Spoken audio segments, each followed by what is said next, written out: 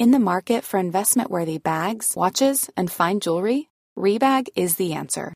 Rebag is a luxury resale platform where each piece is carefully inspected by experts to ensure quality and authenticity. Use Rebag to buy and sell finds from the world's top brands, including Louis Vuitton, Chanel, and Cartier. Head to Rebag.com and get up to 15% off your first purchase as a member with code REBAGNEW. Shop today at Rebag.com. That's REBAG.com. And use promo code REBAGNEW for up to 15% off your first purchase as a member. Hey, I'm Ryan Reynolds. Recently, I asked Mint Mobile's legal team if big wireless companies are allowed to raise prices due to inflation. They said yes. And then when I asked if raising prices technically violates those onerous two-year contracts, they said, "What the f*** are you talking about, you insane Hollywood ass?"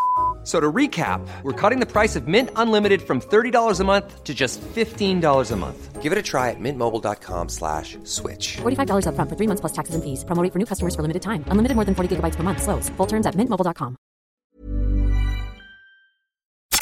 You're listening to C103's Cork Today podcast. Phone and text lines are currently closed. As we welcome you along to the programme, hope you're managing to stay dry, because again there was a lot of rain overnight and we are getting calls in again this morning. I mean, Middleton looks like it is going to flood again. Can you believe that, with everything that the people of Middleton have been putting up with this week? But we have reports in that Kilmallock has been faced with overnight flooding. That's according to Munster Fire Control. They say they received at least 3 calls over the course of last night, with the reports of heavy flooding occurring on the road between Kilmallock and Bruff. And then news coming through to us that there's flooding now in the town of Charleville, flooding in Meadowvale earlier this morning.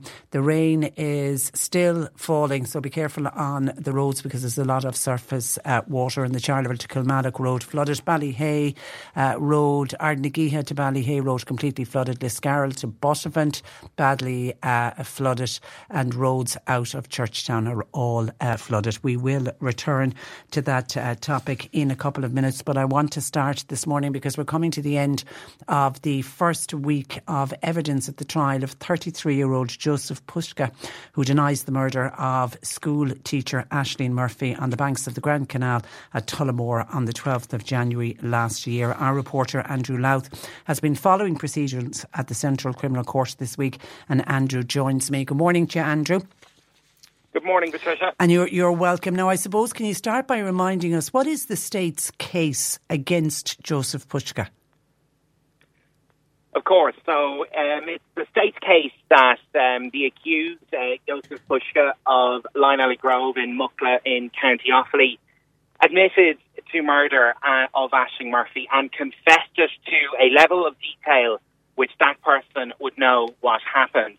Now, Mr. Pushka denies those allegations, and the jury were told that Aisling Murphy was 23 years of age and was a school teacher when she died. And in the opening statement on Tuesday, Miss Anne-Marie Lawler for the prosecution outlined a number of witnesses that the jury can be expected to hear from over the course of the trial. And this trial is expected to last for up to 5 weeks. Now, the defence said that it would probably be 4 weeks, but the judge, Mr. Justice Tony Hunt, told jurors that it would be prudent to allow for a potential 5th week.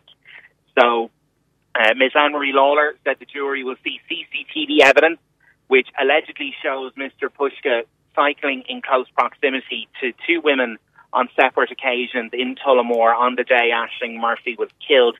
And Ms. Lawler added that they will hear evidence from 2 women who witnessed the alleged attack on Aisling Murphy, and we will discuss that a bit later on, and how one describes seeing her legs kicking, as well as alleged features and demeanours of the assailant. Now, Ms. Lawler also claimed the area in which Aisling Murphy was killed along the Grand Canal in Tullamore had a large overgrowth and was covered in briars, and it's alleged Mr. Pushka had cuts in exposed areas of his body, which Ms. Lawler said is consistent with leaving the scene. Yeah, because I know on day one, on Tuesday, we heard from Gardaí. There was a lot of talk about maps and photographs, which was basically trying to lay out the topography of the area. But the prosecution, they very quickly moved to witnesses, didn't they? The first was a woman. Yeah, so most of the afternoon on Tuesday was looking at those pictures and those maps that you outlined there, and then there was a small bit more of it on Wednesday morning. But then the rest of Wednesday morning session, right up to lunchtime, was taken by the evidence of the first civilian witness of this trial, a woman by the name of Jenna Stack. And she told the jury that she had arranged to meet her friend Aoife Maron to go for a run on the 12th of January last year. And she had left work at around 10 to 3 that afternoon. She said that they had planned to do a 7-kilometre run, so that's 3.5 kilometres along the canal and 3.5 kilometres back. And while they were on their run, a bike which had a luminous green forks, as they were described, had caught Miss Stack's eye. And she described it as being pushed down into the hedgerow, which she thought was strange.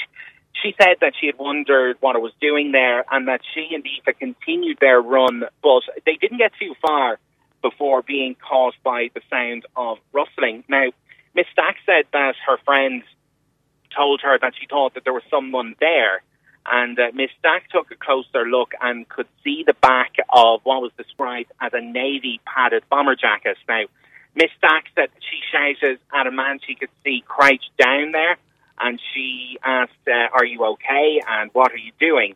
And she said to the jury that the man turned around, his teeth were kind of gritting, and he said, get away. Now, Miss Stack said that she could see a girl underneath the man, and he was leaning over her, covering her body and holding her down. And she said that she could not see the man's hands, and she said that she could see the girl's legs, and she was wearing a charcoal tracksuit bottoms and bright coloured runners. Now, Miss Stack said that the girl was kicking so hard and that she was strong, she said, and was doing scissors kicks and raising her legs really high. And Miss Stack shouted, get off her, in reference to the girl. And she claims that the man made a sudden move as if to frighten her and her friend. And Miss Stack then said that she and her friend ran away to get help, as fast as they could, to get help. Now, defence barrister Michael Bowman, under cross-examination, put it to Miss Stack that Joseph Pushka was trying to assist Miss Murphy. And Miss Stack replied that that wasn't her impression, and later added that the man could have asked us for help. So Mr. Bowman also put it to Miss Stack that Mr. Pushka could not make out what she was saying and that he did not intend to be aggressive. And what Miss Stack heard was Mr. Pushka calling out in pain after his leg got caught in the briars. And Mr. Bowman also said that he had been instructed by his client that Miss Murphy was holding Mr. Pushka's forearm because he was trying to stop the bleeding in her neck. And he asked her, you couldn't see that? And Miss Stack said no. And she then went into kind of more detail about what she could see. And she said that she knew there was something wrong. She said she could tell by the girl, and she claimed that he was holding her down, leaning over, and she said that she saw enough to know she was kicking her legs, completely distressed. Unreal. And then they, because of those women, the Gardaí were alerted, and I know the Gardaí who arrived on the scene, bless their hearts, they did try to do CPR, they did try to resuscitate her because one of them thought that he felt a very faint pulse. That's right, and I think, Patricia, it would be prudent just to kind of issue a listener advisory warning, because some of the evidence heard yesterday could potentially be quite distressing. So you're referring there to two Gardaí. They are Garda Tom Dunn and Garda Shane Hunter, who were the first Gardaí onto the scene. Now, they got a phone call from a man named Enda Malloy, who was the first person to see Aisling Murphy's body, and he contacted Gardaí. So Garda Tom Dunn, he was the officer from Tullamore Garda Station who took that emergency call on the 12th of January at around 3:30 or 4:25 that afternoon. And he and his colleague, Shane Hunter, both went to the scene. They saw two cyclists. One of them was Enza Malloy, and the other was a Polish man by the name of Janusz Wilko. And they said that they thought they were pointed in the direction of where there was a body of a woman. Now, Garda Dunn said that they both alternated applying chest compressions to the body, as they had earlier thought there might have been a faint pulse. Now, the jury were also told that there was a phone in the jacket pocket of the woman. There was a Seat car key and a necklace around her neck with the word Aisling on it. And I thought that was really, really poignant when I heard she had a little necklace on with Aisling, and of course, as we know, paramedics arrived, but they weren't able to save her. Now, there was some very graphic evidence yesterday, because obviously you dealt with the post-mortem, and I don't think for the time of the day that we're on, I'm conscious of little ears, etc. So we won't really get into that, except just to ask you, Andrew, Aisling's family are in the court. It must be very difficult for them to be hearing some of this evidence. They are in the court, and we spoke a couple of weeks ago about how they would have been keen for the trial to get underway, as would the family of Josef Puszka, and they were all present in the court yesterday hearing this evidence. Some of it very graphic. And, they heard the cause of death. And we also heard in court yesterday, and this is accepted as fact by the defence, that Aisling Murphy was pronounced dead at around 5:51 on the 12th of January. And her body was moved to Tullamore region, or moved to Midlands Regional Hospital in Tullamore, and that it was her brother, Cahill, who had formally identified her body. Wow, and then their nightmare began. All right, Andrew, I'm conscious of the clock, because I know you need to get back in, because today it is expected that the jury are going to be able to watch CCTV footage, so today's evidence will be interesting as well. We'll speak again next week, Andrew. In the meantime, thank you for that, and thank you for taking time out to talk to us. Thank you, Patricia. Good morning to you. That is our court reporter at the Aisling murder trial. That is Andrew Louth. Now, business owners and homeowners in the East Cork town of Middleton fought back tears as the devastation wreaked by Storm Babette became apparent yesterday. Repair works are going to cost several million euro following what has been the worst flooding to hit the town in nearly a century. Almost 120 millimetres of rainfall.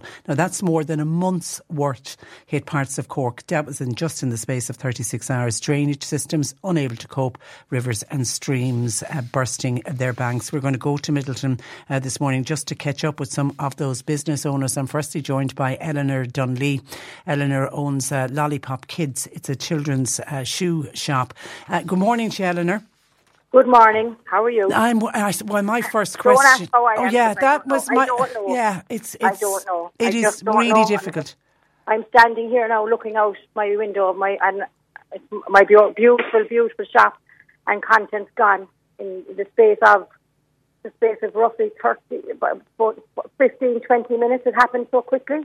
Now, first of all, I just want to add that the homeowners first and foremost come first here. I had to go home last night to my lovely cosy home. Whereas it's the people I'm thinking of now. I'm here in my shop. It can't be done no more for. So I'm just looking if there's anybody needs help. I'm here in the town to go. I'm just going up to one of the housing estates that a friend of mine is living in. So we'll see how we can help out there. But it's totally devastating here in Middleton. Nobody can. You have to walk the street to actually see it.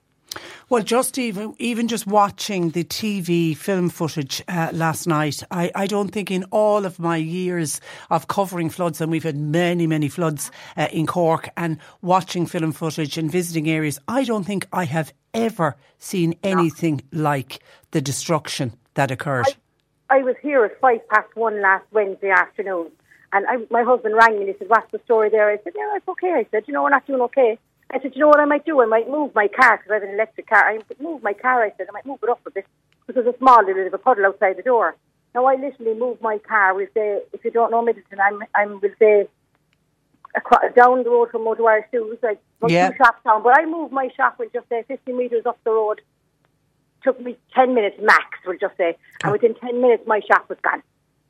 That's how hard this flood came. So I came in and I tried to salvage as much as I could, put all the stock up as high in the shelves as I could do. And I left the shop. Literally, somebody told me, will you get out the shop? It's very dangerous. The shop, the water was up to my waist this day. And I'm not a big person. I am a big person, but I'm not a tall person. But I left the shop and it was absolutely devastating. So when I came in yesterday morning to see what I saw, the water pressure was so bad. My shelves had toppled over and all my stock was on the floor.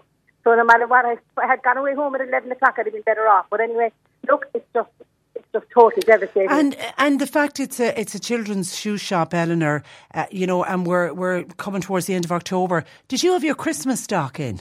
I had just a delivery a week ago of 11,000. To be put into a skip here yesterday. It's absolutely soul destroying. And all I'm looking for is for our town here, is for the government, the powers that be. It's not a blame game. It's not about politics with me. It's about getting our town and our businesses up and running. I don't want to be not working. I've worked since I'm 12 years of age. I have never in my life asked anybody for anything. I went on my knees yesterday to Leo Vadgar when he visited my shop, and I have to say compliments to him. He came in and he just shook his head. What could he do? It's not a blame game and it's not a political game, but all I'm pleading and begging for is the higher hierarchy to give us as much help as we can get. That's all we need. I mean, the 10 million that has been announced, I think even listening to Leo Varadkar yesterday, I think he's already accepting that 10 million is not going to cover what has been lost. Well, it's not. It isn't. And look, at the end of the day, they can only do what they can do, but at the end of the day, if business needs to be open, they need to get it done fast. We've got a busy season coming ahead for all the traders in our town, not just me. It's not singly. Now, and the homes, again, I must stress that they come first, and it's the people in their homes. But look, it's business here we're talking about this morning. And all I can say is for all the business in town, what help we got yesterday is just, we have the most fantastic community I have ever witnessed anything in my life. People came, young children as small children came in the doors, pulling stuff and doing the best they could. It was just, you know what? I actually went home last night and I thought, you know what, we have a great community. Yeah. And, if we all stay strong, we will pull together if the government will step up. That's all we're asking. It's that community spirit, Eleanor, that will stand to you. And that's what will drive you all on. I mean, the calls from people that I'm receiving is above and beyond. And people have offered so much help and whatever, but there's nothing we can do here. My shop is gone. It's gutted. The stock is gone. I saved some. I won't lie. I'm not saying I didn't. I did save some stock, but I dumped it 10 times more than I saved, which is soul destroying. And this is such a small business. I have payment plans. That stock wasn't even mine to dump. I know. I got paid for it, So, where's the money going, But look, we'll salvage our way through and we'll just have to hope that the government will come up and give us the help that we need. Have you flooded before? I have. I flooded about 2017. Now, with the flood, 2017 was nothing, I can guarantee you, like this. But you see, here in Middleton, it's a flood disaster. We don't have flood cover. I have every other insurance. You can't get it, If my shop burnt down in the morning, I'd be covered. God forgive me, God forbid. I know. But I haven't flood cover.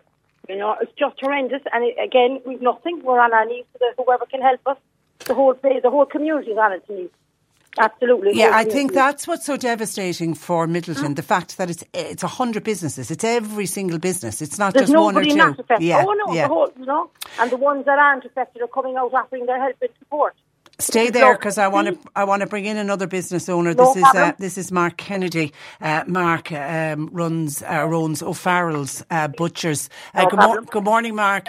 Hi, Patricia. It's actually Paul O'Neill, Mark's business partner in O'Farrell. Sorry, Paul. Sorry, Paul. You're welcome. I believe this shop has been in business for 70 years. It has indeed. Has it flooded before? Never. Never? Never. I was on to the owner. It was actually a family home as well here. O'Farrell's family home was here. We recently acquired the building 2 years ago and took it over as ourselves.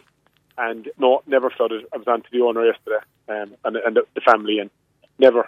So that will tell you how bad it was on Wednesday. Yes. So talk to me about Wednesday. How did Wednesday unfold for you with the butchers? On Wednesday, I was doing a delivery to a local business, and they told me the car park was flooding down the back. My car was in the car park. I literally ran through 2 feet of water to get into my car to drive it out. and rang the lads back in the shop and said, lads, I have to go home, soaked to my knees, not knowing anything would happen on the main street, but I did say to the lads, I'd say close up, there's nothing going to happen today. I literally drove home, all of us went home, not thinking the front of the shop was in too much danger. And lo and behold, in the afternoon, an hour later, there was a flood running down the main street, but it was actually coming in the back of our shop, which it never had come in before. So that was unheard of in the town. Whatever way the river's bank, it burst to the back as well. And yeah. And how much damage did you do, and how much have you lost? Thousands. 30, 40. We don't even know. Like our fridges, equipment, our butcher counter, 2 fridges, 2 freezers, a dairy wall, a stock, like literally thousands. Like I couldn't. I'm waiting on to find out even, but I couldn't even guess it at this stage. But I'd say 40,000 would be conservative, you know.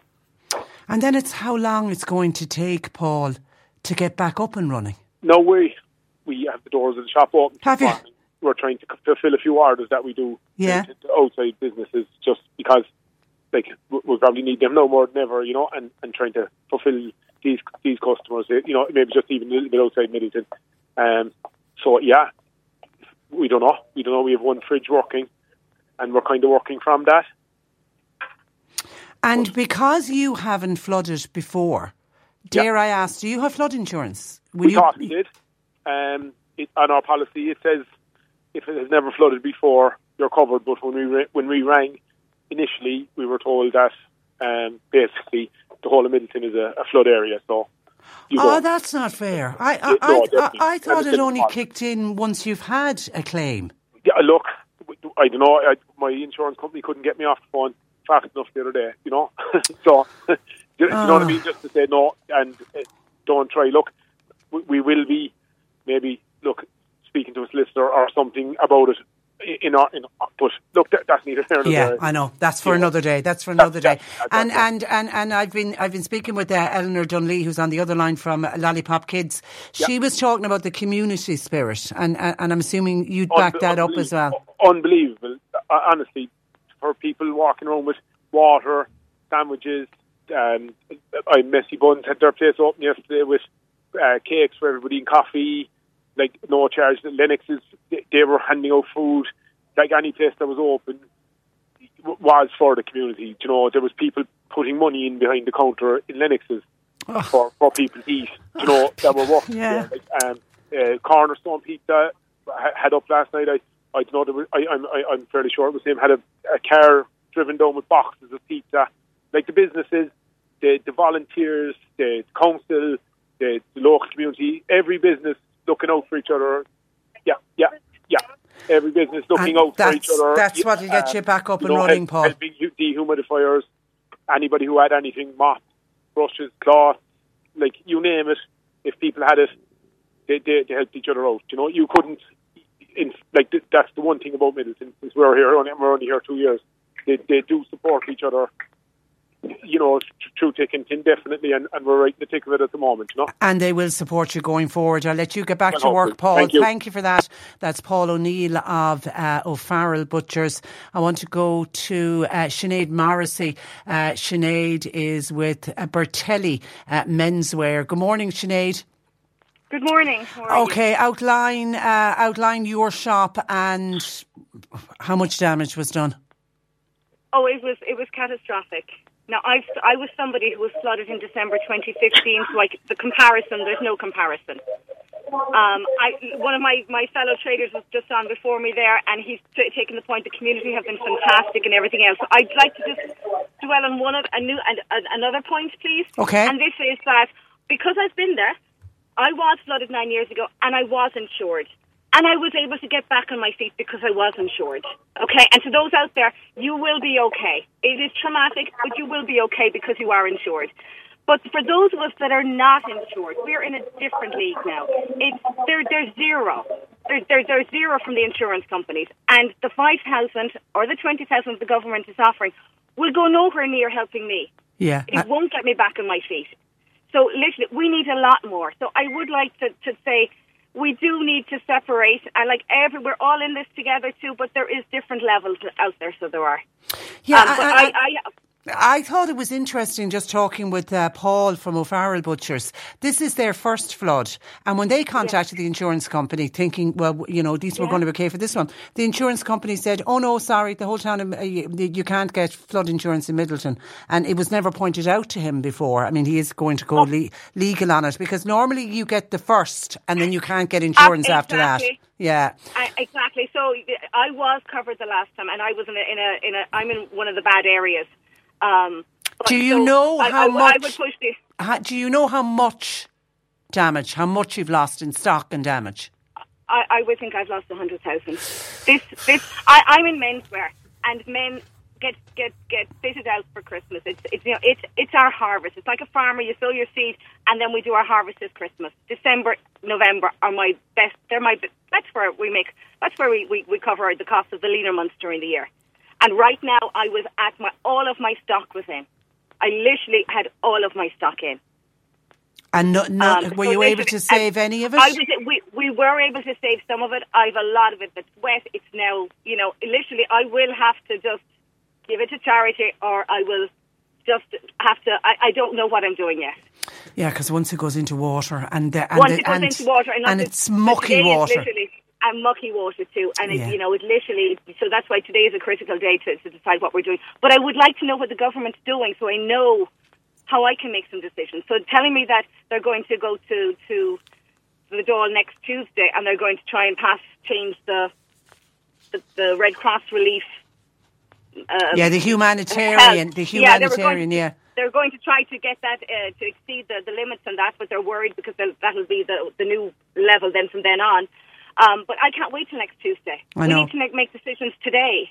And figures, the initial figures of 5,000 to help for immediate damage, and a further 20,000, even allowing for those figures, they're not anything near what you need. They're not anything near it. I mean, for us to go and buy mops and buckets yesterday, it was €71. One person came back because I was saying, keep your receipts. I was like, €71 on mops, and for literally for nothing. So they don't realise it's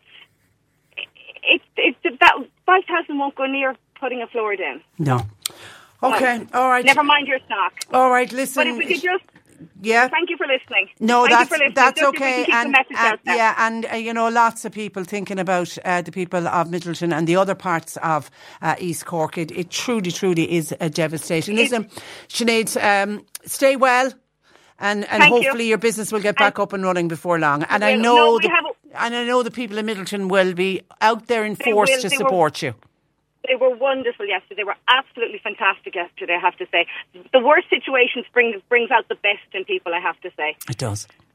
Yeah. All right. Listen, thank you for listening. God bless. Take care. That is Sinead Morrissey of Bertelli Menswear. Your heart would absolutely break for those business owners who put so much into their businesses, and they care so much about them.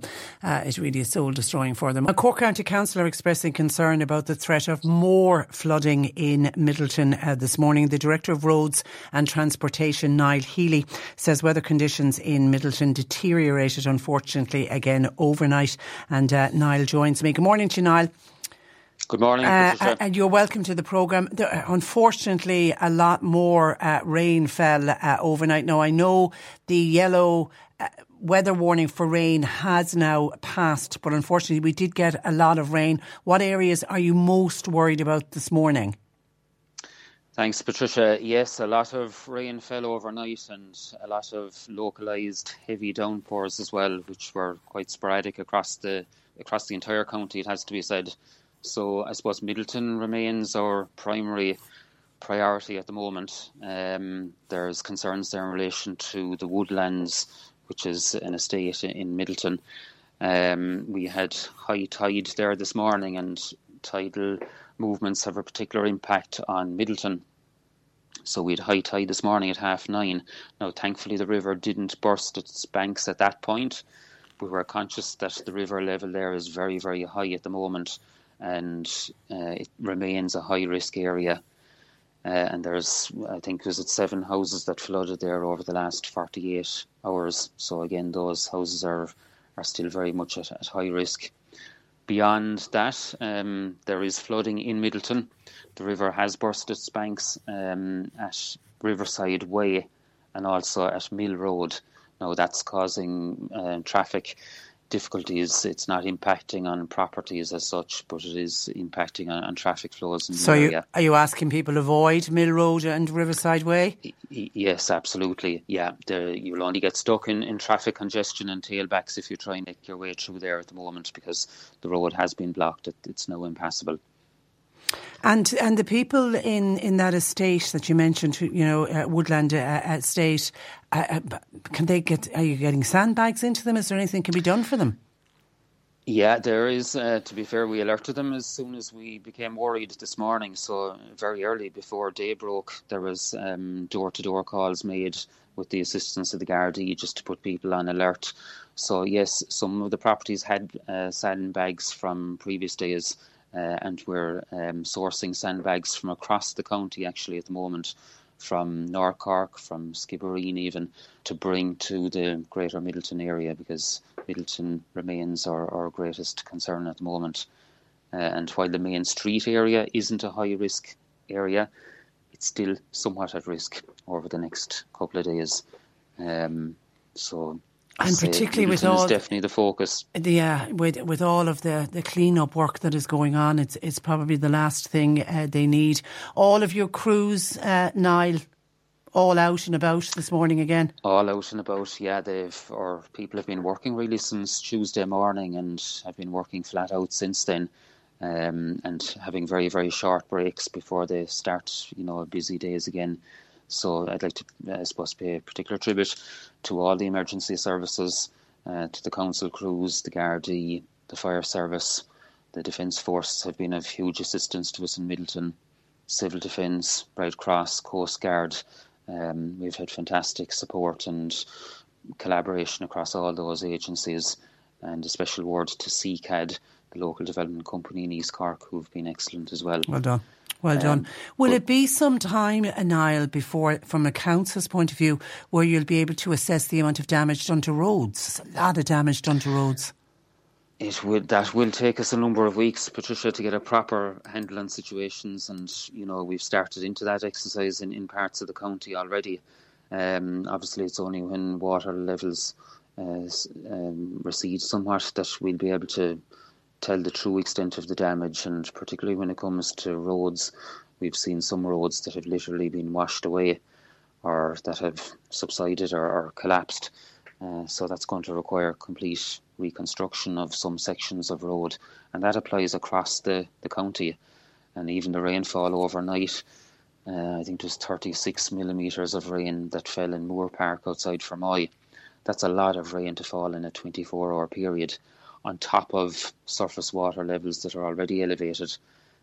So we are seeing flooding now in quite a number of areas in North Cork, in Charleville, in Kanturk, outside Mallow, and Cove in East Cork as well. We're aware of particular issues there. So yes, it's going to be quite an extensive repair bill. Our job of work over the next 2 weeks now will be to identify all of the locations where road repairs and road reconstruction is required. We'll have to assess the condition of bridges as well, because the raging river waters obviously have had an impact on the structures of some of our bridges, and we won't know the full extent of that until river levels reduce a bit. But we will be putting together a submission to government for funding, for emergency funding to carry out these repairs. Absolutely. I know, and rightly so, the Taoiseach was talking about businesses and homeowners yesterday, but I did mention it yesterday, the council are definitely going to need additional funds for the amount of repair work that's going to be needed. Listen, Niall, I appreciate how busy you are, so I do thank you for taking time out to talk to us today. Thank you for that. Thanks, Patricia. Thanks for that. Bye. And please, to the people of Middleton, stay safe and stay dry. That is Niall Healy, Director of Roads and Transportation at Cork County Council. Just a couple of updates. The Ballet Road in Carrigaline is now impassable due to flood waters. So please take an alternative route. And if you are out and about and you spot something, can you let us know so that we can pass it on to other listeners to make them stop a journey or get them to take an alternative route? Some somebody's already been on to say, will you get the information and the news out that the Carrigrohan Strait is very flooded this morning. This texter says there's a very small sign, but the sign is too small. It's at the traffic lights, but it's been moved onto the Ballincollig side, so cars are not seeing it, and they end up driving up the Carrigrohan Strait, come to the flood, and then have to turn around halfway and head back. So it's causing a bit of consternation. So avoid the Carrigrohan Strait because it is quite flooded. We are getting reports in of flooding in Kanturk. Motorists are asked, no matter where you're driving today, to please be extremely careful, and if you don't drive, avoid driving through flowing or standing water, exercise extreme caution. And also, can you please be conscious of vulnerable road users such as cyclists and pedestrians. We've been getting calls in all week of pedestrians in particular getting absolutely soaked on the footpath, because a lot of you get big locks of water just beside the footpath and cars just ploughing through. Just be aware of people walking on the footpaths, please. 0818 103 103. Jim lives in Middleton and he joins me. Good morning to you, Jim. Morning, Patricia. How are you? I'm very well, thank you. Firstly, how are you? Are you in an area that flooded? Are you all okay? Well, I'm very lucky where I am, Patricia. Teartown is a fairly big estate just outside Middleton, and we are in a part of it called the Meadows. And I must say, the people living in the Meadows were absolutely outstanding on Wednesday. They were up and down the road, making sure that elderly people in particular, like myself, and I have no shame in saying I'm 83 years of age, thank God. Okay, well done. And they were there, and they came along. They want a hand, what do you want to do? And one person came along and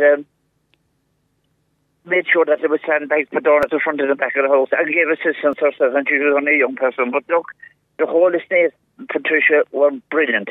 One or two of the houses at the bottom of the estate got a very, very, very bad doing, I must say that. But, was that the estate where there was videos going around of the water? That was further out. That was further out near the road. Okay. That was out near the creche.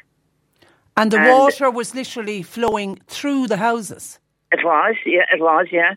But there was people down at the creche, and they were standing at the creche, and I'd say the water was up to their waist, and they had children on the wall putting them up onto their shoulders to get them out.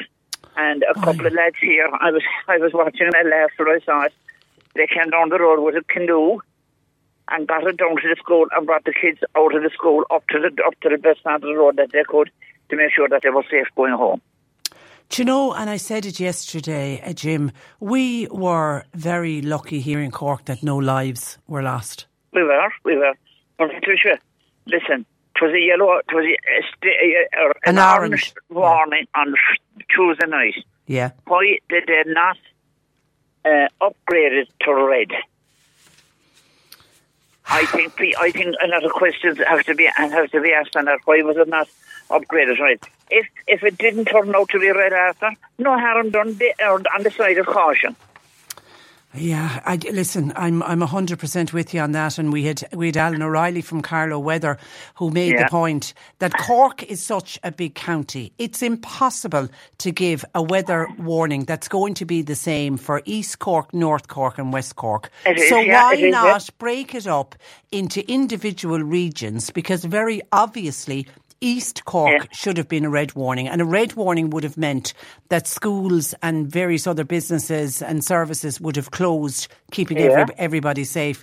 And I think that that's what Met Éireann now need to do. They need to look at how they give out these weather warnings, but we are too big here in Cork to be under one weather warning, because obviously North Cork, parts of North Cork, an orange, even a yellow weather warning would have been fine because they didn't get as much rain. But the same couldn't be said for your good selves in Middleton. It's as I'm talking, if you don't mind me butting in, I'm just watching people there, and there's 6 people gone up the road with sandbags that they're not picking up down towards the town centre, because the council are issuing sand this morning, and there's men around here watching again with his head, and they have sandbags, making sure that every house in the area is covered. So did you need sandbags in your house, Jim? I did. Yeah, well, look, I had sandbags also at our front door, and we have a conservatory at the back, which was fairly, the water was fairly high there, but we got sandbags on that, and we were saved. But Right. look, but you're under risk again today. Oh, we are, yes, and we're just watching it, and there's parts of the town that you still can't get into. Okay, but you just want to say well done to all. I want to say a special well done and a thank you to all the people who did something and anything to help people around the place.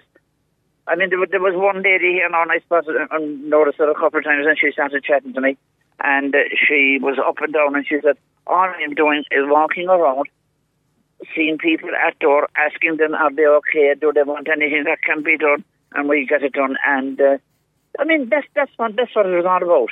That's community spirit. And then there was another girl came down, and she said, there's a lot of water flowing into your back, and she had a quick one, and she said, we better put something up there. And she barricaded the back door, and she says to me, go in and come out the back door and make sure the door is locked from the inside, which I did. And she barricaded it from the outside, and she says, don't even open the door, she says, until the waters have gone down. And did you know who that person was? I eventually did. Yeah. People are great. Yeah, because we had a call in this morning from James, who lives in Churchtown South.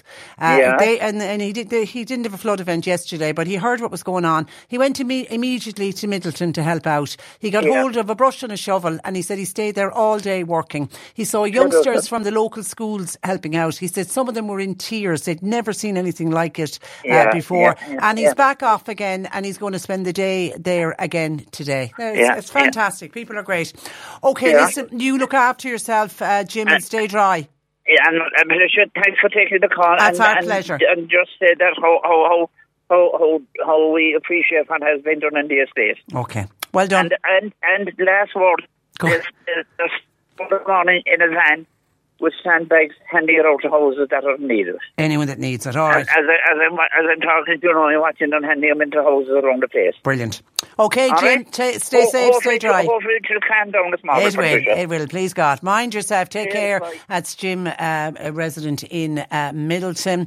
Another Jim by text saying, Patricia, I heard Patrick O'Donovan on the TV last night, and the presenter asked why there was no flood relief had been carried out in Middleton since the last flooding, and it was promised in 2015, and if my memory serves me right, we were told in 2015 that the flood relief system would be in place within 5 years. Anyway, Patrick Donovan started to explain that it was going through the planning process and that everything had to be right, because if the planning process wasn't right there would be objections, and it all takes so long, but he did admit that something needs to be done to speed it up. And that led Jim to start thinking, why would anyone object? Certainly nobody in Middleton would object to planning for flood relief, because everybody knows if they put flood relief in place, it will stop their town flooding. It has been hugely successful in Mallow and Fermoy. Jim says, my heart goes out to the people in Middleton. And Jim says they will certainly need more than the 10 million that has now been allocated by the government. And that is the initial money that has been allocated for homes and businesses affected by flooding. But remember, it's 10 million, not just for Middleton, it's for all of the other areas. So they're definitely going to need more. And what we're hearing is it initially consists of 5,000 to help with the immediate damage. They need to make that money available today. One of our previous callers said that they need the money, they need it now. And then there's a further 20,000 will be available after that. But they're certainly going to need a lot more than €25,000 when you hear about business owners, telling us that they've already lost 100,000, and these are business owners who do not have insurance. And when that was put to Leo Varadkar yesterday, he did say, when he was asked how much would be available, he did say that this 10 million that they've announced yesterday, that's an initial allocation to help families and businesses. He's also including clubs and voluntary organisations. He says it's not capped at 10 million, and that is the initial allocation. So hopefully that will come as some comfort to the people who are today battling, trying to do the clean-up, and then sitting there doing the clean-up under the threat that it could flood again. God help them. 0818 103 103. Somebody says, I feel so sorry for the people of Middleton. Even that €5,000 as an immediate help is derisory. It will barely pay for the skips that a lot of the businesses will need. Mick wants to point out that one thing he noticed yesterday when he was watching it on the TV, it struck him, it's no wonder RTE are broke. Why do they need to send 2 reporters to Middleton? Pascal Sheehy is there. He's their local reporter, does a great job here in the south. Why did they need to send another reporter from Dublin? Makes absolutely no sense at all to Mick.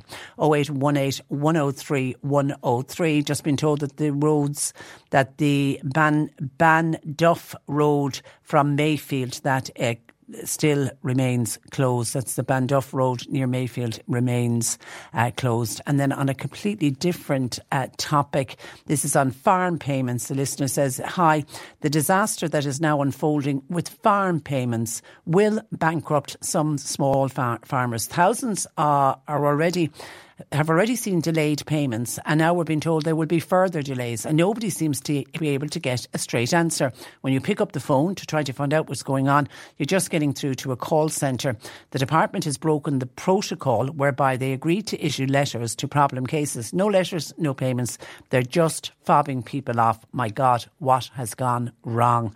Says this, and I'm assuming that's somebody who is a farmer themselves. 0818 103 103. John Paul taking your calls. Text or WhatsApp 0862 103 103. C103 Jobs. Bandon Kitchens, they've got a vacancy for an apprenticed cabinet maker. Now you need to have good English and your own transport would be an advantage. See fees please to info@bandonkitchens.ie. Sales assistant wanted for Super Value. That's in the Riverside Shopping Centre in Bandon. CVs to Nicole O'Driscoll at musgraves.ie. Personal healthcare assistant required for the Irish Wheelchair Association in Clonakilty. Please apply online to iwa.ie/careers. And an experienced stonemason is required for the Riverstick and West Cork areas. 087 6615 377. You'll find all the details on those job vacancies and more job opportunities by going online now. Just go to c103.ie/jobs for more. This is C103. Cork Today on C103. With Corrigan Insurance's Macroom, now part of McCarthy Insurance Group for motor, home, business, farm, life and health insurance. CMIG.ie. Now, the Transport Minister, Eamon Ryan, has been branded a disgrace by furious members of Cork County Council after they were told the Minister's diary is too full to meet with councillors to discuss decisions made on road developments in the area. With his views on all of this, Fine Gael councillor for North Cork, Tony O'Shea, joins me. Good morning to you, Tony. Good morning, Patricia. And firstly, obviously we've been dealing with what's been going on in East Cork and in particular in Middleton with all the floods. And I had the Director of Roads and Transportation, Niall Healy, on with me, a man no doubt you know very well. And I was putting it to him, Tony, I mean, outside of the devastation that's happened to businesses and homeowners, and, we had the Taoiseach down saying there'll be humanitarian fund open and there'll be money available. It's got to be now widely accepted that Cork County Council are going to need a huge chunk of money following the damage that has been done to roads as a result of Storm Beta. Absolutely, Patricia. I happened to be in Middleton yesterday myself. As you know, I work for Cork County Council during the day, so I was down there yesterday with a road sweeper, and the devastation there was unbelievable. The main street was a sea of skips, industrial loaders loading furniture, clothing, you name it, into the skips. It was just horrifying to see. My heart goes out to every single business owner, residents that have been affected. It's just turmoil down there at the moment. Yeah, watching it on the TV, it struck me at one stage. It was like watching a disaster from another other countries, you know, when we've watched tsunamis and earthquakes, and there was a sense of, my goodness, we've never witnessed scenes like we were witnessing in Midleton. And thankfully, and I've been mentioning it for the last couple of days, no lives were lost. But it's so hard for people picking up the pieces after this, particularly those that we've been talking to this morning who don't have any insurance cover. No, and that's the whole worrying thing about it, and this is why it needs to be fast-tracked to put the flood defence forces in place for the likes of Midleton. The Curra River was still very high yesterday when I leave it yesterday evening, Patricia, and I'm hearing this morning that it is on the brink of bursting its bank again, so they're on high alert down there. We in North Cork had had a lot of rain last night. Places are just saturated, fields are saturated. Can't take any more, so anything that's falling is just going straight to the rivers. But thankfully, Fermoy and Mallow have their flood defence systems in place. Yes, and we can be thankful for that. And it's a great system, Patricia, in Mallow, in Mallow and Fermoy. Both towns will never again flood. It's well protected by the defence forces that we have in place. Get them up in time and protect the businesses and residents of Mallow Town and Fermoy Town. So they do work.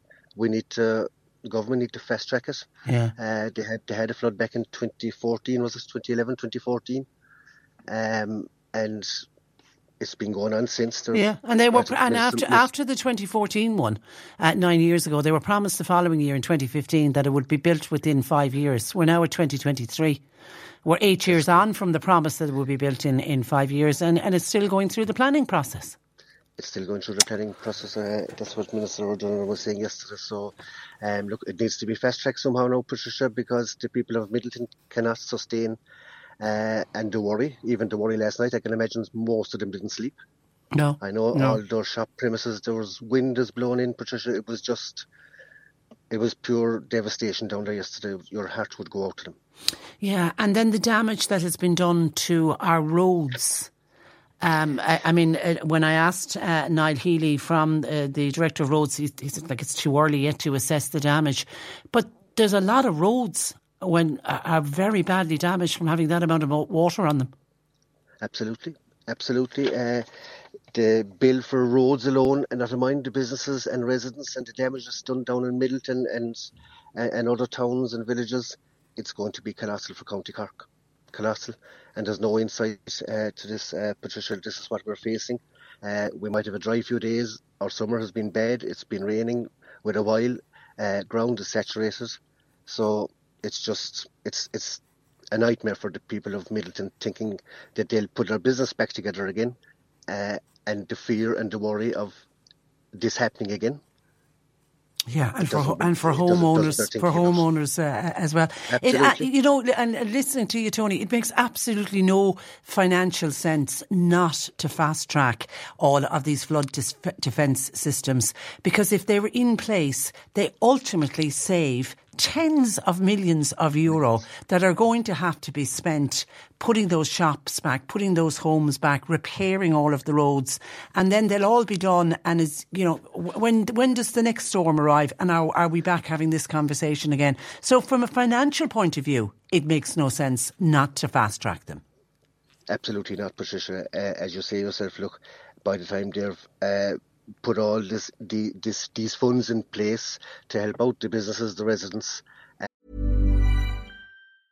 A lot can happen in the next 3 years. Like a chatbot may be your new best friend. But what won't change? Needing health insurance. United Healthcare Tri-Term Medical Plans are available for these changing times.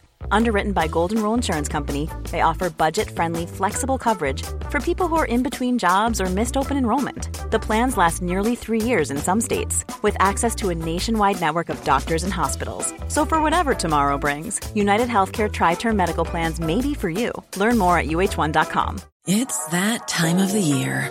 Your vacation is coming up. You can already hear the beach waves, feel the warm breeze, relax, and think about work. You really, really want it all to work out while you're away. Monday.com gives you and the team that peace of mind. When all work is on one platform and everyone's in sync, things just flow. Wherever you are, tap the banner to go to Monday.com.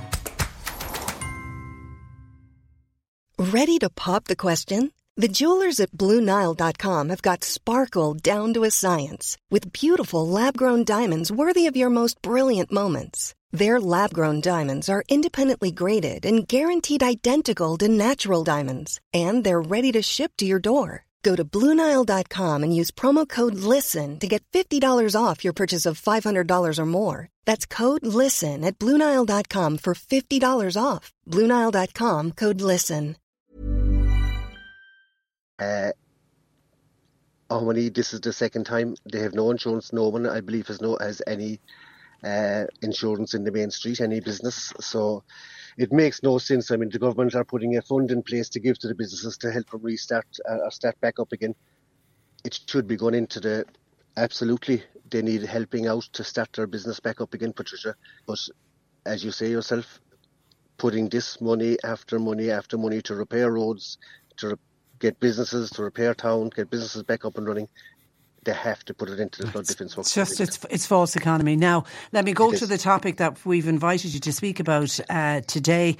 And this was a request from the Northern Division of Cork County Council. You wrote to the Transport Minister, Eamon Ryan, and says, look, Mr. Ryan, we'd love to meet with you. Now, and someone from his department came back and said, sorry, his diary is too busy. Did you ask for a particular day and time to meet the Minister, or was your invitation pretty open-ended? No, it was open-ended. It was our third time writing to them, writing to Minister Ryan, Patricia. We wrote him in April, we wrote him in May, got no response from those two letters. We wrote him again in July, and we got a response back the 19th of September, and the response was as what you said, that his diary was too full to meet with us. He just cannot arrange a time at the moment.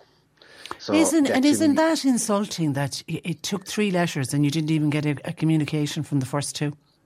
That's it. It was a motion of mine, Patricia, in April. I had a second motion in May because we hadn't heard back. And eventually a third motion went in July, and we eventually got a response back saying that on behalf of the Minister of Transport, Eamon Ryan TD, I wish to thank you for your meeting request concerning funding for the Mallow Relief Road. Unfortunately, due to the Minister's current diary schedule, I cannot arrange a meeting. How can his diary be that full? I know he's a minister, I know he's a busy man, but how much time would the meeting take?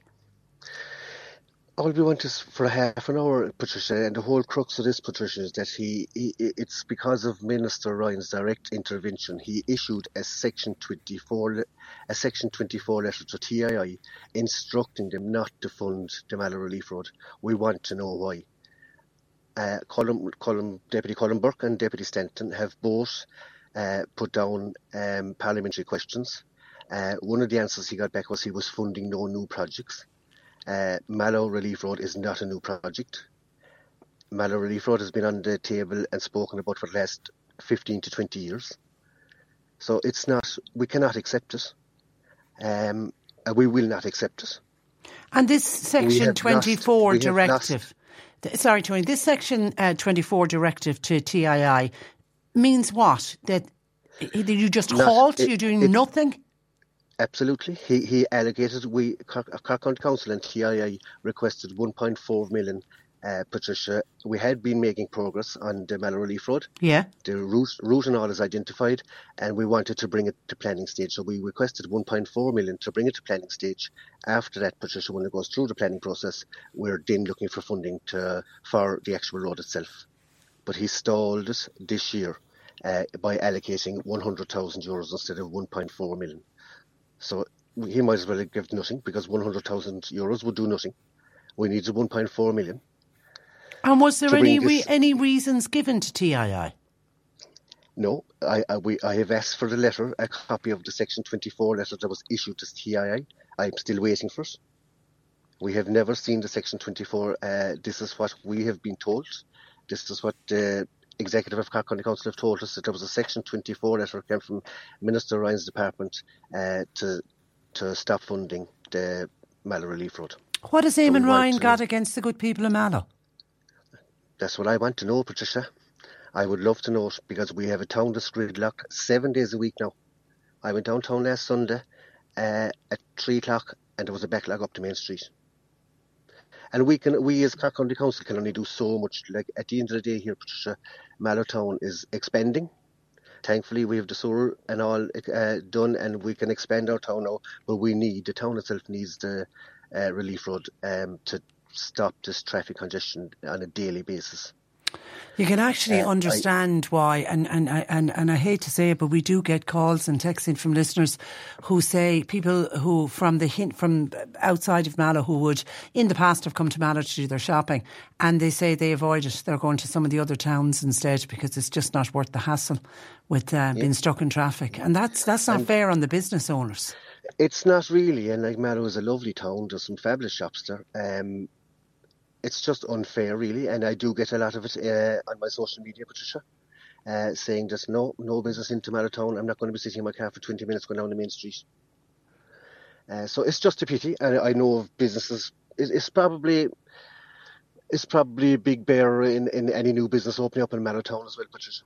Yeah, and for people, you know, I'll put myself into it for my good self, who lives in the town of Mallow. This morning I had to get from one side of the town because I was dropping off the small one, so I had to get from one side of the town to the other side of the town, and my God, it must have in total a journey that should take 5 minutes. Took me 25 minutes, and I know I was in the midst of all of the school runs and all of that, but it was just bedlam, no matter what way you decided to go. And also there is a health issue in all of this, because I saw a report on air quality since the bypass in Macroom, and it's shown a major improvement in air quality in the town of Macroom since they got their bypass, and God knows the good people of Macroom needed their bypass.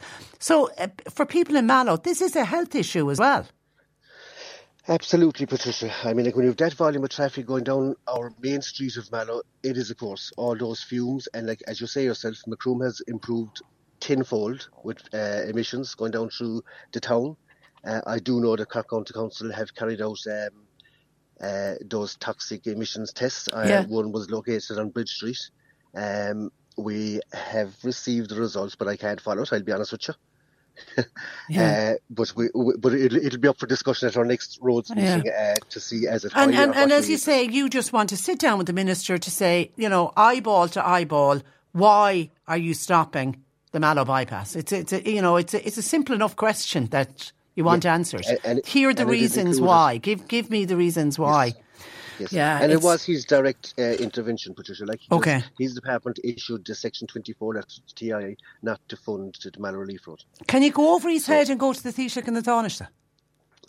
We have met with the Taoiseach. I have met with the Taoiseach, and the Taoiseach understands my frustration and our frustration, the people of Mallow. We have also met with Minister Simon Coveney, and he knows it is top priority for North Cork. So they do know our concerns. They can feel our frustration. We're getting all public reps are getting in the neck as far as congestion in Mallow is concerned. As I say, it's 7 days a week. Yeah. And then yesterday, Patricia, I heard that Minister Ryan is in town. This is in Cork City this weekend. Oh, so he's even local. And he can't schedule a 15-minute meeting because his diary is so busy. Well, I have issued a press release this morning looking for Minister Ryan to make contact, and I have offered us councillors, us public reps in Mallow will go to Cork to meet him. You'll go anywhere to meet him. Or he's very welcome down to Mallow to see our good luck town. Good luck with that. Good luck with that. All right, listen, Tony. Yeah, go on. Yeah, but we need answers to this as to why he stopped funding, Patricia. We have lost 2023. At the end of this year, we should be ready to apply for funding. Yeah, that had been the plan. He delayed it by another 12 months, and we were making great progress. We had a lot done, route and all identified, and the mad thing about it, Patricia, is that we had incorporated all the active travel measures on it as well. So it makes no sense. Absolutely zero sense. Okay, keep us informed of any progress, Tony. But thank you for joining us this morning on the programme.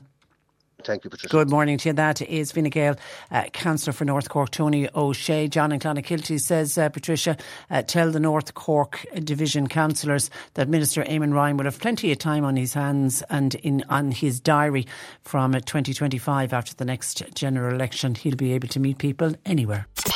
Email Patricia now with your story or comment. CorkToday@c103.ie. Cork Today on C103. And we're starting to get reports in that there's flooding in Killa. Somebody sent us in a video clip. Cars seem to be getting through, but it is flooding in Killa, just to make people aware of that. And also from the Cork traffic reports, there's a vehicle on fire on the N25. That's between Killa and Castlemartyr. And if you're planning on travelling on that route, people are asked to take care on approach. That's between Killa and Castlemartyr. Reports of a vehicle on fire. Ours to Protect, brought to you by C103, the IBI, and funded by the Comisiún na Mán with the television licence fee. Check out ourstoprotect.ie for more info. This week on Ours to Protect, we imagine a world with no litter and where everyone feels pride in their local area. This is the aim of the Picker Pals programme, which was launched this week in Cork. Over 600 children are being given the opportunity to take part in this environmental educational programme that sees children take to the streets with their litter pickers to make the world better. Angela Kenny is the programme manager of Picker Pals. Picker Pals is a primary school programme for first and second class kids. We also have a lot of special classes across the school involved with us. And it is an environmental programme. It's a litter picking programme to introduce young children to the concept of environmental stewardship and giving them a really easy way to get involved in looking after their local environment. The Picker Pals programme enables children to get directly involved in environmental action through regular litter picking. This is our third year, thanks to the support of Cork City Council, to their anti-dumping initiative there, and also we've got funding from the Department of the Environment, Climate and Communications. So we're really excited to launch the programme again with we'll have about 600 children directly funded by Cork City Council taking part, about 1,200 children all across the city taking part in the programme this year. So we will be sending picker packs out to the various classrooms who've signed up to the programme. And in the picker pack, they get a litter picking bag with some litter picking kit. They get books and they get fun books to go along with that. And their whole classroom takes part in the programme. So the idea is that the children take turns to bring the pack home and they go litter picking with their families at the weekend. So it's an activity that they're learning about in school, but then at the weekends they get to bring the pack home and do some action, get out into their environment and start picking up litter in their own local environment. And it's a really great way to kind of teach children by doing. It's a great way to involve families that may not otherwise be involved in this kind of activity. And quite often kids will bring along siblings as well. So we're making a whole family day out, or not day out, but a whole family activity around litter picking, and it's having great spin-off effects in terms of changing behaviour about littering itself, but also about kind of raising awareness of the amount of resources and waste that families themselves generate. And it's a great conversation starter within the home and within the classroom. So we're really excited to have nearly 3,500 kids all across Cork. So that's about 1,200 in the city and about another 2,500 in the wider county. And then we're also a national programme. So we had about 30,000 children take part last year, and we're looking to have the same kind of numbers taking part this year. So we're trying to build a whole community of picker pals all across Ireland for whom littering just is an absolute no-no for them going forward in the future. They learn about the direct impacts of the danger of litter, and crucially, we're kind of showing them how they can get involved and how they can have fun getting involved in this kind of activity. The world faces a global crisis of waste in the environment. Every part of the natural world is affected. We urgently need to find real practical solutions to this crisis. So how bad is the litter issue in Ireland? I mean, it's an ongoing national problem. Ireland produces 14 million tonnes of waste every year. We're up there across the EU. We're one of the countries who produce the most amount of waste. Now, that's all waste that's going into our bins and being collected in our bins, but a proportion of that ends up on our streets there's a national litter monitoring program that happens every year. They reckon that about 60% of all towns and cities across Ireland are polluted to some degree or other. They use the term polluting for litter. 60% of them are slightly polluted, which, that's the kind of target that we want to get the kids involved in. We're not asking 7 and 8-year-old children to tidy up litter black spots, but we'll all know from going out into our local areas that there are certain parts that are littered, and we want to just get to raise people's awareness around this issue and to see that litter. And we feel that by getting people out, doing a small amount, we don't put a huge amount of focus on kids picking up huge amounts of litter. These are young children. We're getting them involved in this kind of activity, so they're picking up small amounts of litter, bringing their families along, bringing their communities along, and that hopefully that will lead us to just reducing that amount of kind of acceptable litter across our towns and villages and cities in Ireland, and eradicate that occurrence, because it is a big problem all across the country. It affects all of our towns and cities, which is why we're trying to operate this program nationally, because it really is an issue that affects everybody across the country. It is an ongoing problem for years. To learn more about Picker Pals, visit Voice Ireland or Picker Pals online, or check the show notes of this episode. Ours to Protect, brought to you by C103, the IBI, and funded by the Commission Naman with the television licence fee. Check out ourstoprotect.ie for more info. Deputy Michael Healy-Rae has been on to us. By the way, Deputy Michael Healy-Rae was due to be on the programme today, but we had to cancel him, and we'll talk to him instead on Monday, because obviously we wanted to focus on what was happening in East Cork, and in particular in the town of Midleton. But he just got back on to say that he wants to pass on, he's been listening to the programme, and he wants to pass on his best wishes to all of the people in Midleton and indeed across East Cork and the wider area, anyone who was suffering from flooding this week. He said people need to stay resilient and tough and keep fighting back. But he said thoughts are very much with the people of Cork from Kerry this morning, which is a rather nice comment to make. So thank you to that, and we look forward to speaking with Michael on the programme. He's on about learner drivers. So if you've got a learner driver in your household, you'll be interested to hear what Michael has to say on Monday. Staying on flooding, Alan in Ballynoe says the government needs to use that rainy day fund that they're always talking about. They need to use it for the people of Midleton. They do, because it's certainly raining down on them at the moment. Dan says, Patricia, would it not be a good idea to open a nationwide GoFundMe page to help the people who were flooded this week? I'm sure people would contribute. We're very good at doing things like that. Whenever there's any kind of a crisis, we are an extremely generous nation, and we've shown that time and time again, going back as far as Live Aid, when per head of population we donated the most money of any country around the world. So yeah, we certainly are good. And I think certainly watching the TV footage last night, you certainly, your heart would go out, and if you had any spare cash, you'd want to give it to help those people. How would others feel about a nationwide GoFundMe page? Or do we leave it up to the government and make sure that they have the money available? As somebody said, open up the rainy day fund and give it to the people who've been absolutely devastated this week with flooding. And then variety of comments in listening to my interview with Councillor Tony O'Shea. Tony joined us on behalf of the Northern Division of Cork County Council. It took 3 letters to the Transport Minister, Eamon Ryan, asking would he meet with the councillors from the North Cork Division of Cork County Council. Just, they want to ask him, eyeball to eyeball, why is he so against the roundabout that is so badly needed, the ring road, that's so badly needed for the town of Mallow, and why did he stop it in its tracks? And they finally got an answer after the third letter. First 2, nothing back after the first 2 letters. Third letter, nice, polite letter saying, sorry, his diary is simply too busy.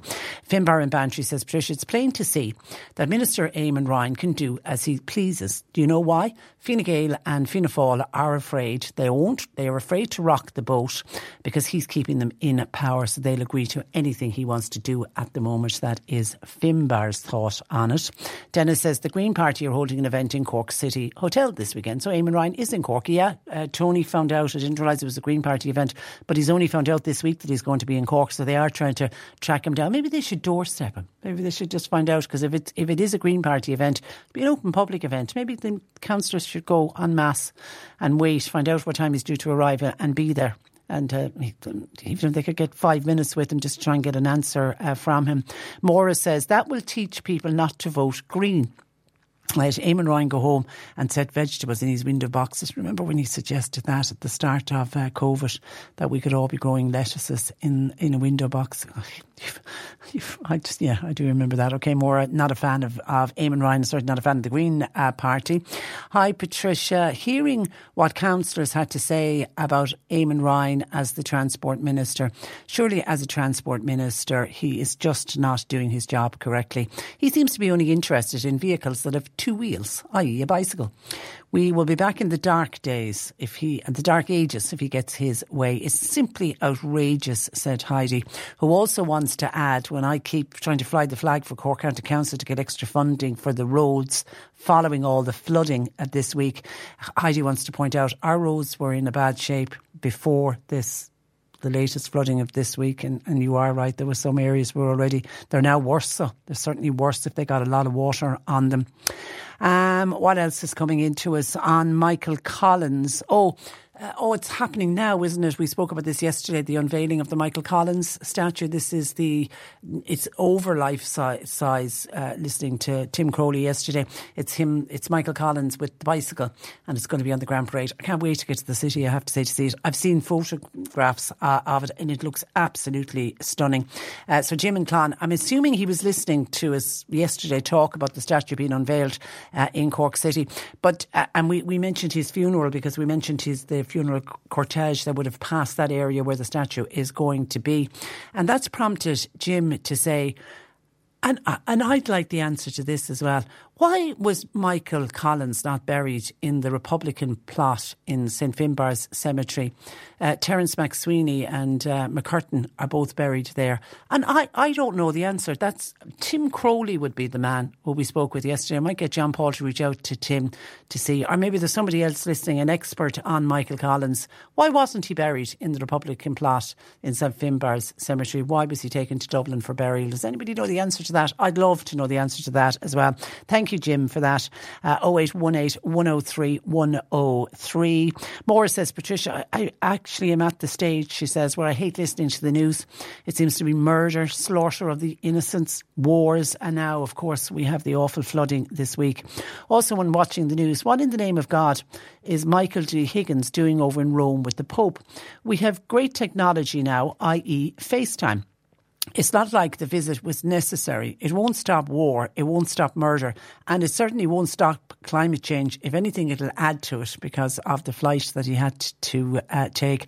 I saw a video clip of Michael D. Higgins walking through a doorway and going into a room with the Pope, and they were both on walking sticks, and he was holding his hand and he was helping him, but you can see Michael D. has a pretty enough bad limp. I was thinking, my God, 2 elderly men, one is going to knock the other one over, but they seemed to be having a great visit. And when I saw that clip last night of Michael D. with the Pope, what struck me was I wish he was known. I didn't realise he was getting an audience with the Pope. I'd love to have made contact, sent an email to him to ask him about Father Tony Flannery, who we spoke about this week, and asked the Pope go right to the top for the intervention to have Father Tony reinstated so that he can say Mass in public again.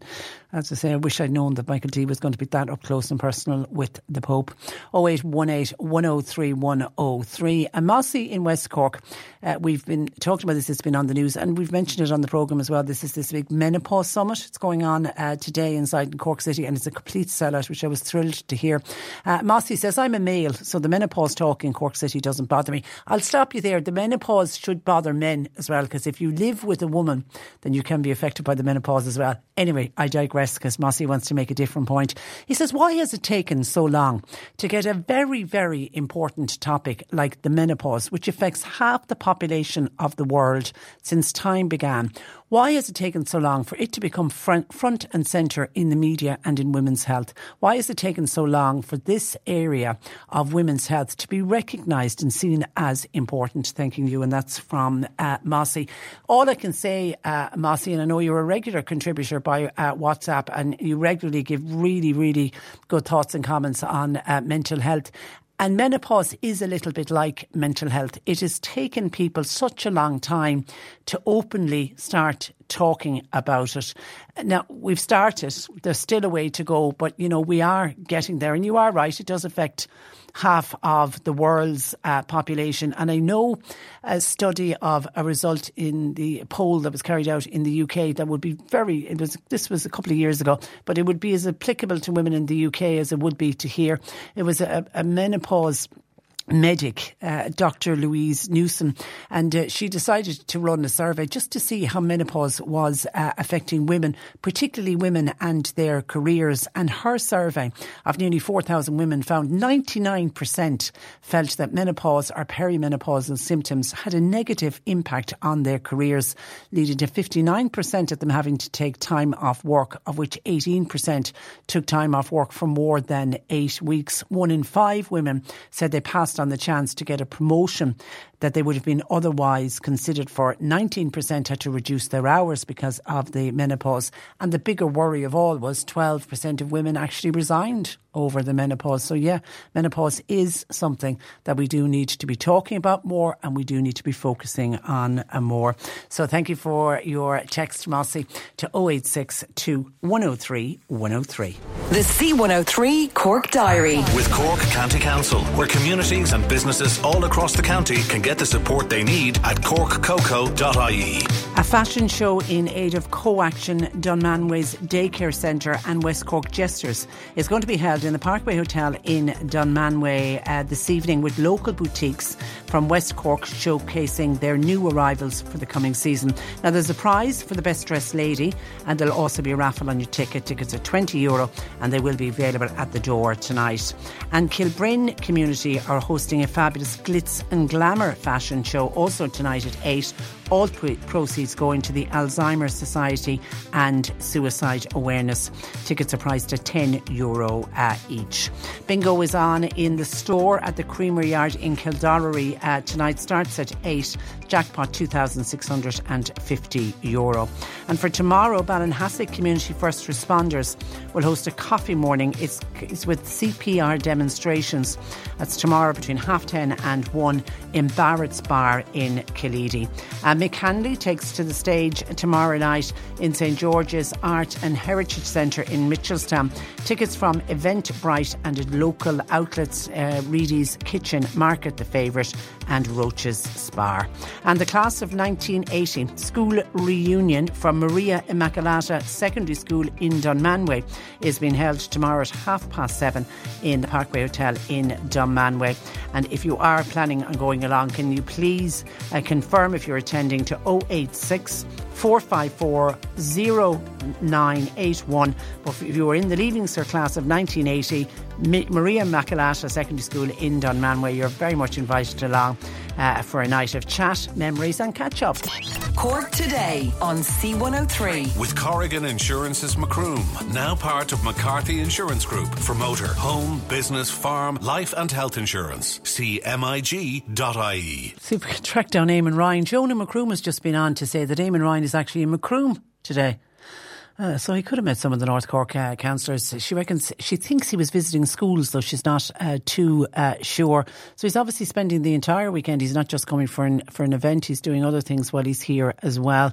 That's interesting to hear. I'm sure the North Cork councillors' ears will be pricked when they hear that. Anthony says this is on why Michael Collins wasn't buried in the Republican plot in St Finbarrs. Anthony says, I'm not a historian, but I don't think Michael Collins died as a Republican. Could that be the reason? Somebody else who does have knowledge of it, though, says Michael Collins is buried in Dublin because at the time he was head of the Irish Army. Oh, okay. So he's interred alongside all those who died in service of the Irish Armed Forces. So that's the reason why he's buried in Dublin. Thank you. I knew there would be somebody in the know who could fill us in. We appreciate that.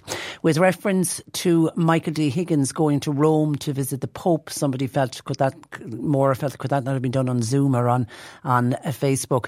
Jason said, at the end of the day, where was he during the Rugby World Cup? Not once did he attend a single rugby match as head of this country to support Ireland and the team. Jason found that appalling, as every team had support from their government except Ireland. Did any of the government ministers travel? And I don't know how that works. Does Michael D. Higgins have to be invited, or does he put himself forward? I'm not too sure. But Jason missed his presence at the Rugby World Cup. Did anybody else? 0818 103 103. And then on the suggestion from a listener that we should set up, this was Dan, says we should set up a nationwide GoFundMe page to help out all those who have been devastated by the floods this week. And Dan was making the point, we're great at that. If ever there's a crisis, if there's ever need anywhere else, we'll be great to contribute, and a lot of money would be raised. Somebody doesn't agree with the GoFundMe page, says, is that a joke? Or maybe it's a politician texting in. Government planning and big developers have caused this problem. They are the ones that should fix it. People have enough expenses now without having to pay repairs that our taxes are meant to cover. So that's somebody dead against giving setting up any kind of a fundraiser for those people who have been flooded. And for my listener says, Patricia, forget your rainy day fund or your GoFundMe page. The government have loads of money at their disposal. Look at all the money that they get on road tax, money for diesel and petrol, the money that they're getting in through VAT on food and electricity bills, and look at the money that they are spending taking in Ukrainians and other foreigners, while us poor people are still suffering. Myself and my family are going without food one day a week. We should not have to go begging for food. It's 2023 and this country is so far behind and so far banjaxed. In fact, the whole world is banjaxed. There's 2 wars going on at the moment, and the so-called superpowers, all they're doing is talking about them. That's a Fermoy listener who says, by the way, Patricia, every place has negatives. It isn't all positives in Fermoy. Well, we were bigging up Fermoy after that comment last weekend, and we got way more positives than negatives, I have to say, about Fermoy. Someone wants to know, I wonder, did Eamon Ryan cycle from Dublin to Cork? We hope he didn't get too wet. Eamon Ryan is hardly in Macroom to fully open the bypass anyway. They'll be lucky if he doesn't close it down. God, but Eamon Ryan really does not, a lot of people do not like that man for sure. And then Michael says, Patricia, with all credit due to Paul Byrne for highlighting the dangers on the road. Remember, we spoke with Paul on Monday, and every day this week he's been doing really, really heartbreaking, some of his pieces that he's been doing. It's just doing it, because so many people are dying on our roads. He decided that he'd, just do a piece. So he did a special series, and it's been running every day this week. He's spoken, for example, to families who've lost loved ones. Yeah, I saw the wonderful Jason Vanderveld, who with the West Coast Rapid Response, we've got great admiration for. I heard him, talking about the first responders. They're on the scene and what he has witnessed over the years. It's truly, truly shocking. And I saw him yesterday with Gero D from the ambulance service, and he's just trying to get the message out to people to please slow it down, please concentrate on the road, leave your phone down, and just anything that he can do to try to save a life. So Michael is picking up on that, but he says sadly he doesn't think anybody is taking any notice. He says traffic is still speeding, and in particular he's talking about Little Island, and they're dangerously overtaking, passing concealed entrances of private dwellings. Like I said, I had a very narrow escape myself in recent days when an overtaking car missed the front of my car literally by inches as I was edging and driving very slowly out of my entrance. The County Council and the Gardaí don't seem to want to know. I think they do. I think they're all trying to do their best, because we are going to end up this year with probably the highest number number of road fatalities that we've seen in quite a few years when you look at the number of fatalities we've had so far. 0818 103 103. And just back on the flooding and the rain that we experienced this week, and certainly people in East Cork querying why a status rain red alert wasn't issued given the scale of the rainfall that fell in parts of East Cork. Met Éireann's head of forecasting, Owen Sherlock, admitted yesterday that given the scale of the flood damage in the south, this is a direct quote, maybe we need to do a little bit better. And Met Éireann is now going to review the parameters for issuing alerts, especially for rainfall and for flooding. And what I hope is that they were listening to us yesterday when we were speaking with Alan O'Reilly of Carlow Weather, who I thought made the most sense I've heard in quite some time when he says putting one status yellow, orange or red alert for a county the size of Cork is simply not going to work, because you're not going to get the same weather when you look at the size of the county of Cork. They need to split up the county and then give out individual alerts for individual areas. And so many people talking about the flood relief work that's so badly needed for Middleton. We've been talking about it. They were promised it in 2015. They were told it would be up and running within 5 years. So that would have been 2020. Here we are at 2023 and we've got these devastating floods. And when the Taoiseach, Leo Varadkar, was in Middleton yesterday, he started talking about flood relief schemes. You know, and he spoke about the fact that about 50 flood relief schemes, such as ones that Douglas and Bandon, that they've done them, you know, Fermoy, Mallow, and he said there's another 90 in progress. So they are trying to do them, but you know, Middleton will say, well, come on, you've been talking about ours for quite some time. And he did talk about the one in Middleton. He did talk about that the preliminary work is done already. The environment assessment is underway. Why has that taken so long? Then he says we intend to put it to the planning application next year, but he said we can't control whether or not people will object, and he didn't want to give people timelines. But what he can say is that the scheme is being progressed, but people will say that is just not quick enough, because, you know, if it gets to the planning application for next year, that will be 10 years since the last really bad flood, and they'll only be at the planning stage. And he also got pushed on, and he ended up denying that the government are prioritising greenways and cycle lanes over what people are seeing as vital flood defences. You know, some of the traders were telling him that the defences were not being implemented fast enough, and yet we are seeing greenways opening, we are seeing cycle lanes open, and you know, there is that sense that are we giving too much, is there too much emphasis being put on that? And that's not to take away from greenways, it's not to take away from cycleways, but when we need flood defences, should all of the priority go on flood defences? So the good people of Middleton will still have to wait. And when you talk of people having to wait for something, the Children's Hospital back in the news today, now looking like the first patients who will walk through the door of the National Children's Hospital. We're now looking at new date for you, summer 2025, but even that date of summer 2025, there's kind of question marks and some doubts around that. The construction company BAM, they're now saying the 29th of October. I'd love to say the 29th of October this year, but it's not. The 29th of October next year, they reckon they will then be complete. But of course, we know it then takes, from the builders handing over the keys, it then takes 6 months before it becomes a working hospital. So that would push us out to the summer of 2025.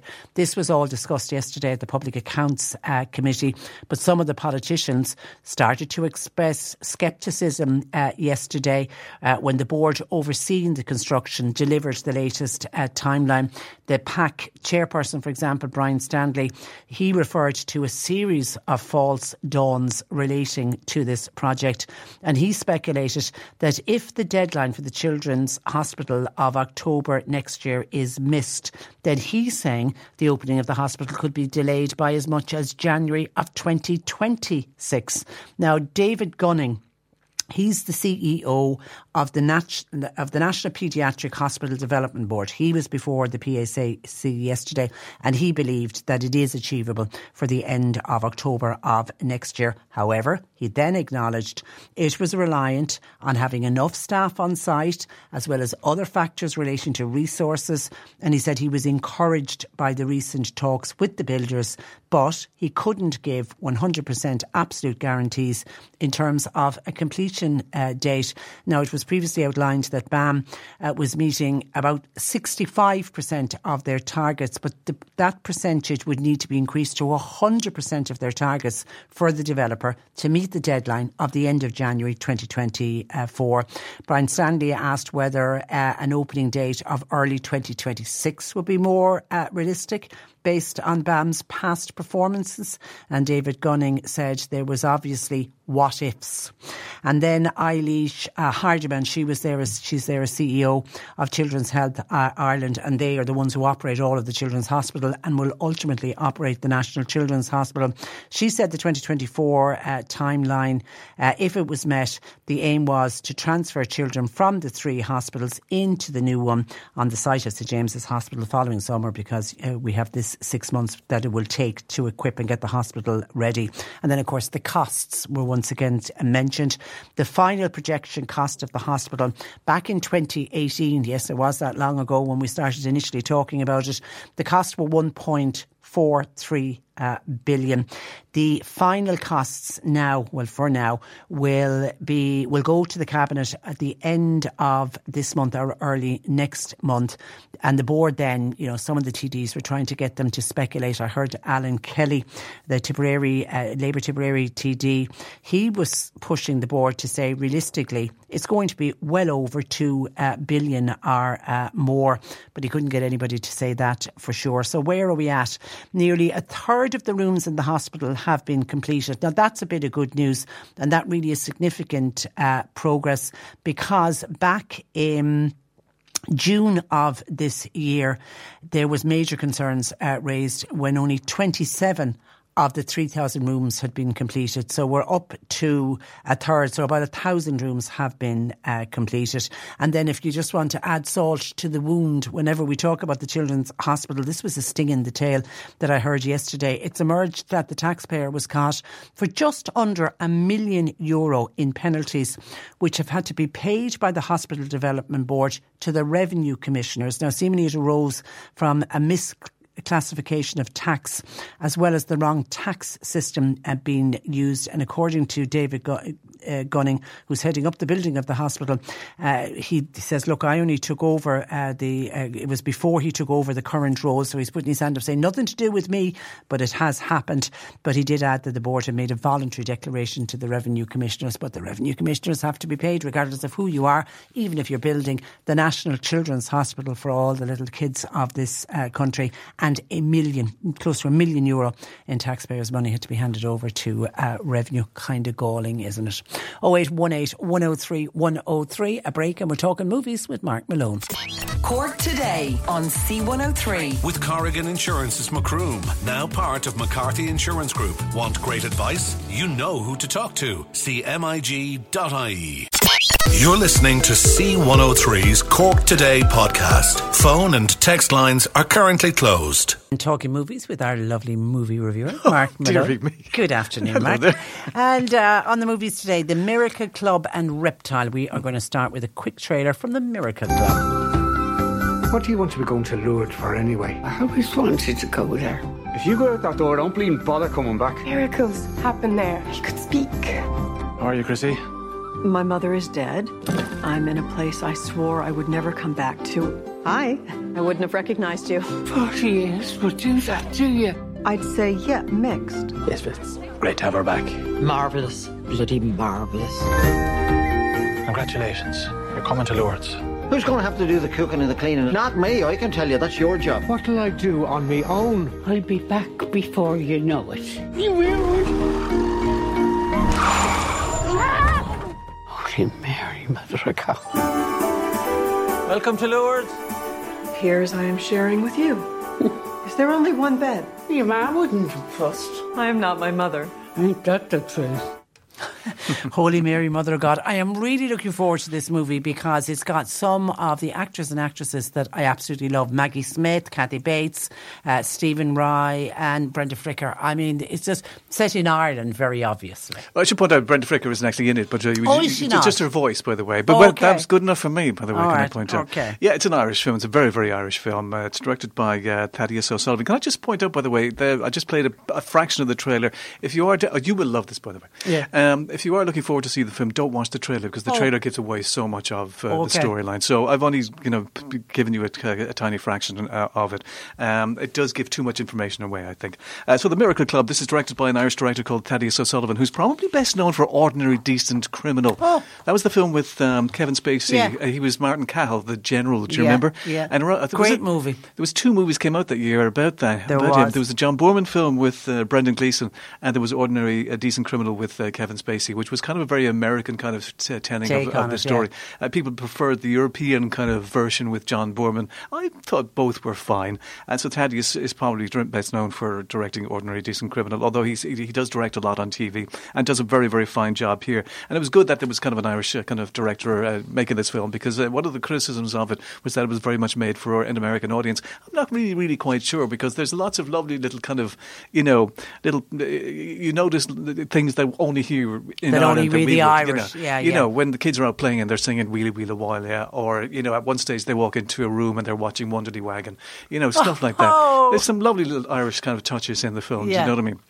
And so because it's set in the 60s, isn't it? It is indeed, yeah. And I think if you were a woman of a particular age at that time, you will identify, I think, with all the characters here, who are very, very well written characters, I must say. So Laura Linney has come back from America. She hasn't seen her mother in 40 years. As you hear in the trailer, she said, "I'd never wanted to come back here." Her mother has passed away, so she has to come back to deal with the funeral. With the funeral, exactly. Yeah. And she meets up with Kathy Bates and Maggie Smith, who are all friends and were friends with her mother, and they know that there's been a problem there, and they know the story behind the relationship between Laura Linney and her mother. So they're all desperate to go to Lourdes for various reasons, which I'm not going to go into right now. Okay. But there's a lovely moment where there's a local talent competition where they're giving away 2 tickets to go to Lourdes.